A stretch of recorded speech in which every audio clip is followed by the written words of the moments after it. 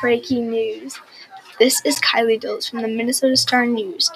This has been an exciting week of news. The fur trade is still an important part of the Dakota lifestyle. New exciting items just arrived at the trading post to trade and buy. Most importantly, the Treaty of the Traverse de Sioux is almost ready to be signed by the U.S. government. Fur traders and missionaries are ready to sign the question. Everyone wants to know, will the Dakota sign the treaty? Stay tuned for more information about these breaking news stories. Hello, Alexander Ramsey. Thank you for joining us. Could you please explain why you want this land and why they should sign the paper? Explain. So the president wants the land,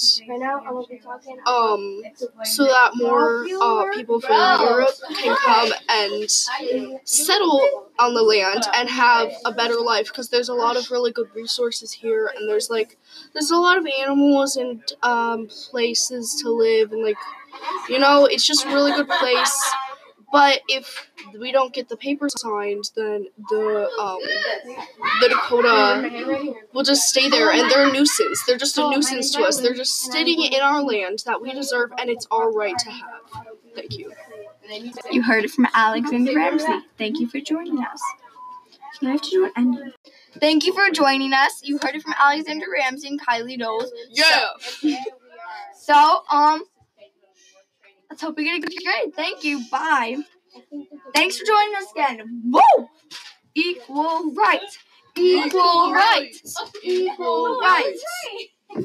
Bye now.